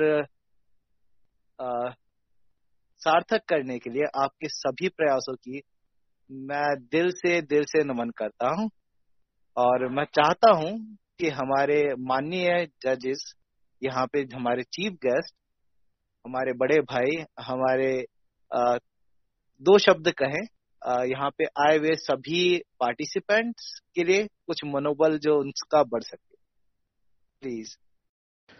हमारे साथ जुड़ रहे हैं अरविंद मीना जी, हमारे मुख्य अतिथि अद्वैत के। अरविंद जी से मैं आग्रह करूंगा कि वो 2 शब्द कहें इस शाम के नाम। अरविंद जी।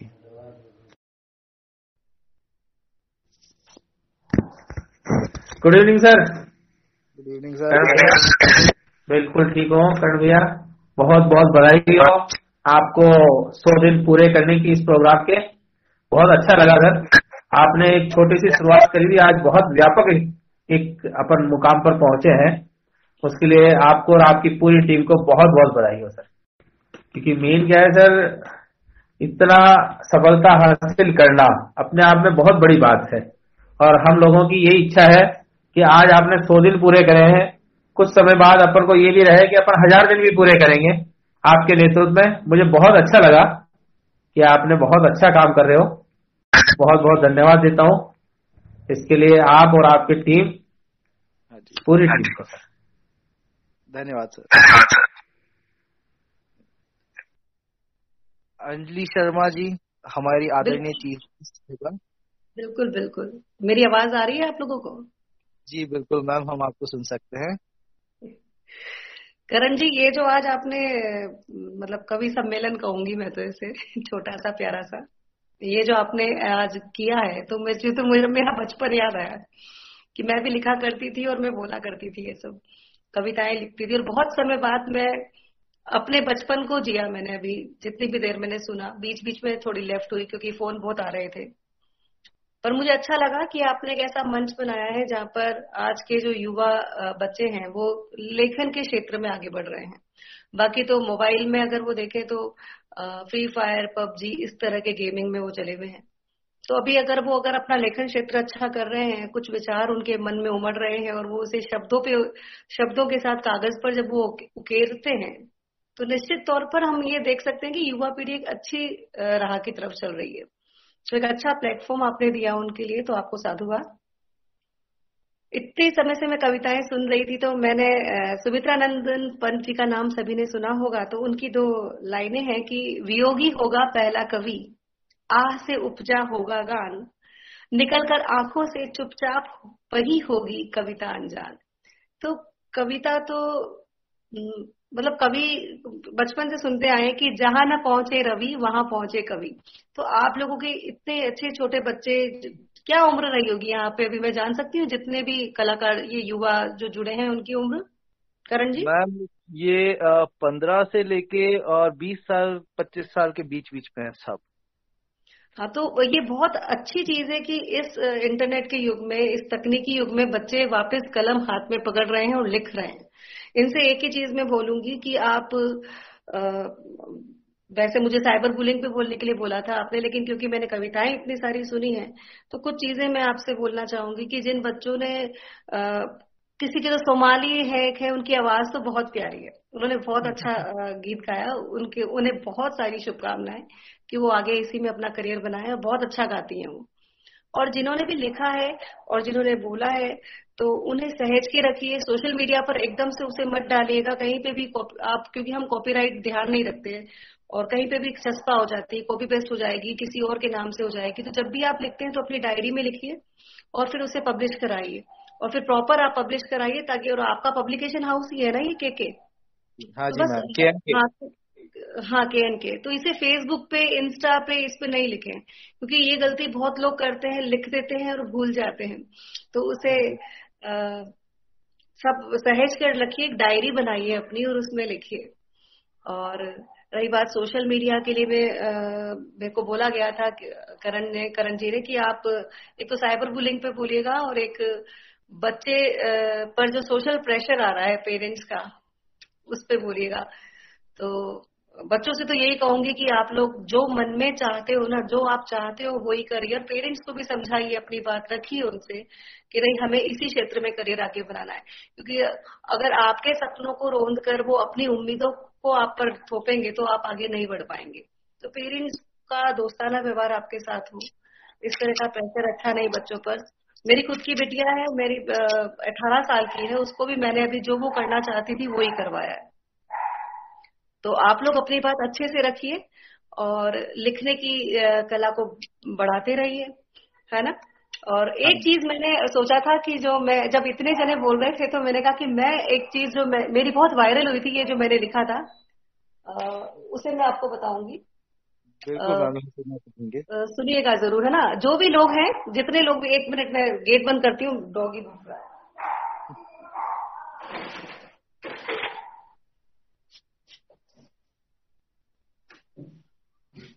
वैसे मैं बाल कल्याण समिति की चेयरपर्सन हूँ।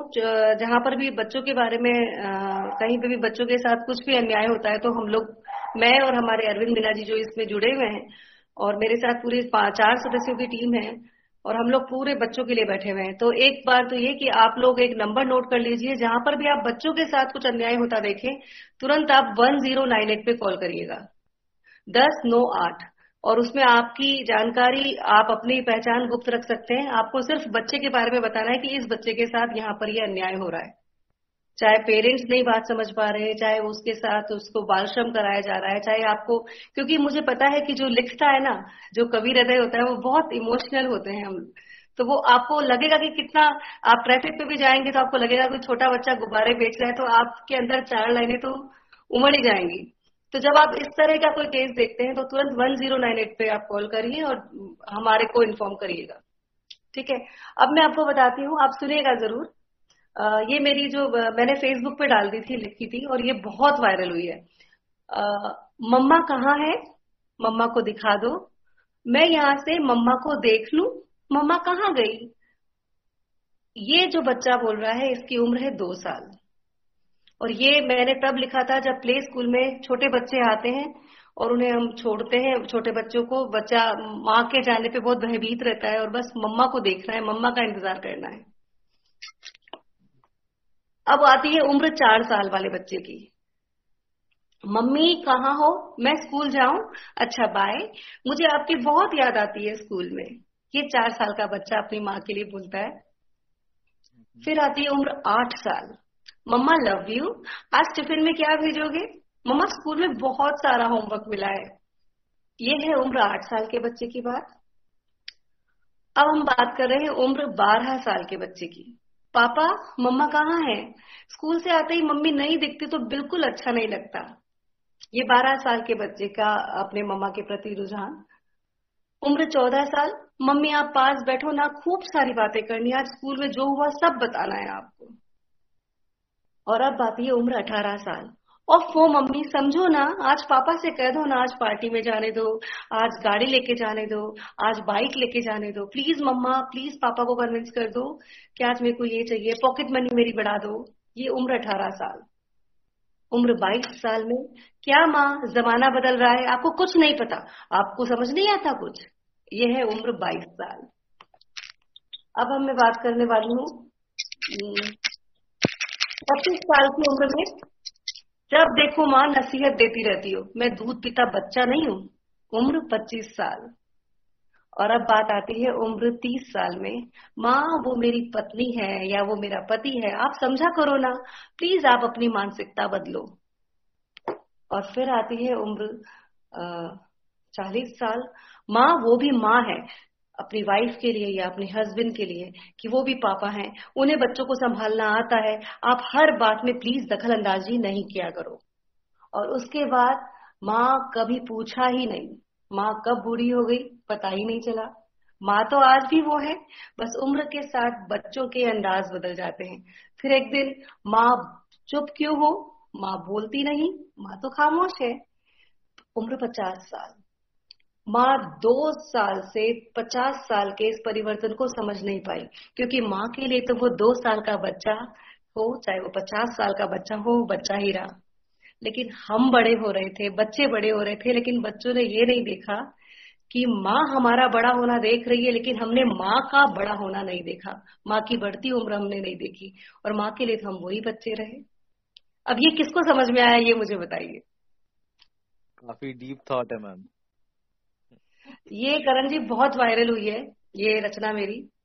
हाँ जी। और ये घूम फिर कर मैंने 2015 में इसे लिखा था और 2016 में ये मेरे पास व्हाट्सएप मैसेज पे आई, वायरल हो गया। अच्छा जी, आपके पास ही आपकी कविता? हाँ, वायरल होके आई मेरे पास। और फिर मैं क्योंकि मैंने लिखा था पर कॉपीराइट कुछ नहीं था, ठीक है, पर मुझे अच्छा लगा कि मेरी कविता। और फिर मैंने जब इसको सर्च किया फेसबुक पे डाल के, तो बहुत लोगों ने शेयर कर रखी थी, बहुत सारे ग्रुप्स बने हुए होते हैं, उसमें कॉपी पेस्ट था ये खूब सारा। तो मैम इसलिए हम इस चीज का ध्यान रखते हैं थोड़ा कि हमारे जो कस्टमर हैं उनका डाटा कहीं लीक ना हो, हमारे तक जो इंफॉर्मेशन आ रही है, जो राइटअप आ रहे हैं, जो भी लिखावट आ रही है, उसका पूरा ध्यान रखा जाए कि वो कहीं जा ना पाए। क्योंकि देखिए बनाने से चोरी करना थोड़ा आसान लगता है दुनिया को, और ये आज की बात है दीदी। तो हम थोड़ा सा इसको लेके चलते हैं कि इतने क्रिएटिव लोग हैं जो कि करने को तो 100 भी लिख देंगे, लेकिन 100 चोरी हो जाए तो बहुत नुकसान हो जाएगा। बिल्कुल। और अच्छा लगा आपने मुझे मौका दिया कि मैं वापस इन कविताओं से जुड़ी और इन बच्चों से जुड़ी और इन बच्चों की टैलेंट को मैंने पहचाना, प्रतिभा है इन सब में। और आपका शुक्रिया कि आप इन्हें एक मंच दे रहे हैं। हरिवंश राय बच्चन जी का एक है कि वो बोलते हैं कि आप कम से कम 100 किताबें पढ़ें और फिर एक पंक्ति लिखें। तो आप खूब पढ़ो, लिखना चाहते हो ना, जब आपकी वोकेबलरी बढ़ेगी ना, दिमाग में जब शब्द रहेंगे ना, तब आप अच्छे से शब्दों का संयोजन कर पाएंगे। तो लिखते रहिए और मस्त रहिए, स्वस्थ रहिए। धन्यवाद। Thank you ma'am, thank you, thanks a lot ma'am आपका यहाँ पे आने के लिए। Now let's wrap up this evening with the last performance of our Eve. He's like this. Even instruments lose their value near him. Music is his heart's rhythm. आ रहे हैं करने पार जो म्यूजिक के भूल Bhulaiyaa. Give it for Jai Samaiya. Joy, over to you. Hello everyone, that's Jay, and I am a beatboxer. If you don't have an instrument, I can play a music without that instrument with my mouth. So let's start. First start with tornado. So let's go.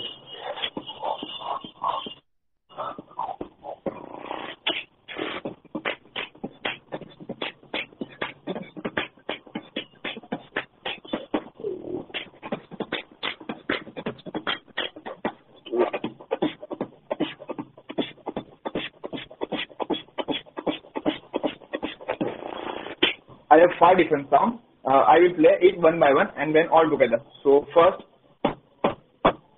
second, third, fourth, fifth. Also I have 6 sounds and 6 sounds together now in one form. So start.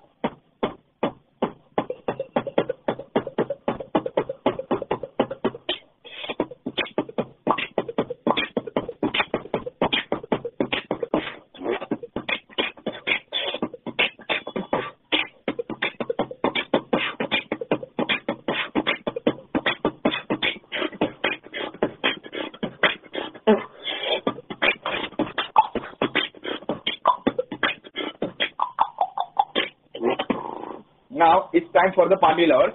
So those who like party, जिसको party पसंद है उसके beat उसमें मजा आएगा उसको. So let's go.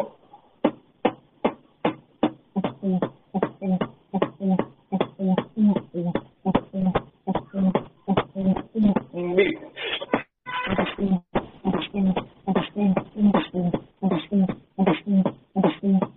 Sound change.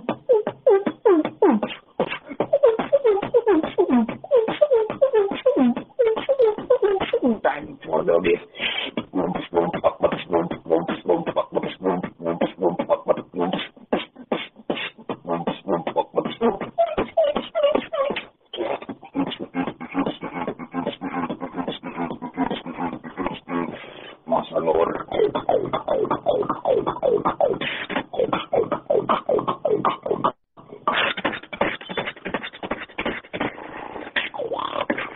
Thank you. That's my time.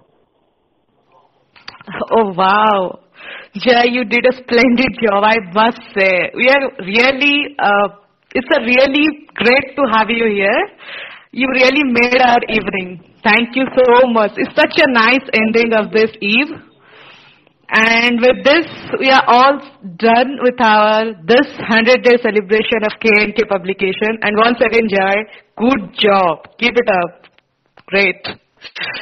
So guys, thank you for attending this event and giving your such a precious time to us by sharing your such mind-blowing and really meaningful presentation. That was really so nice of you. Thank you so much, everyone.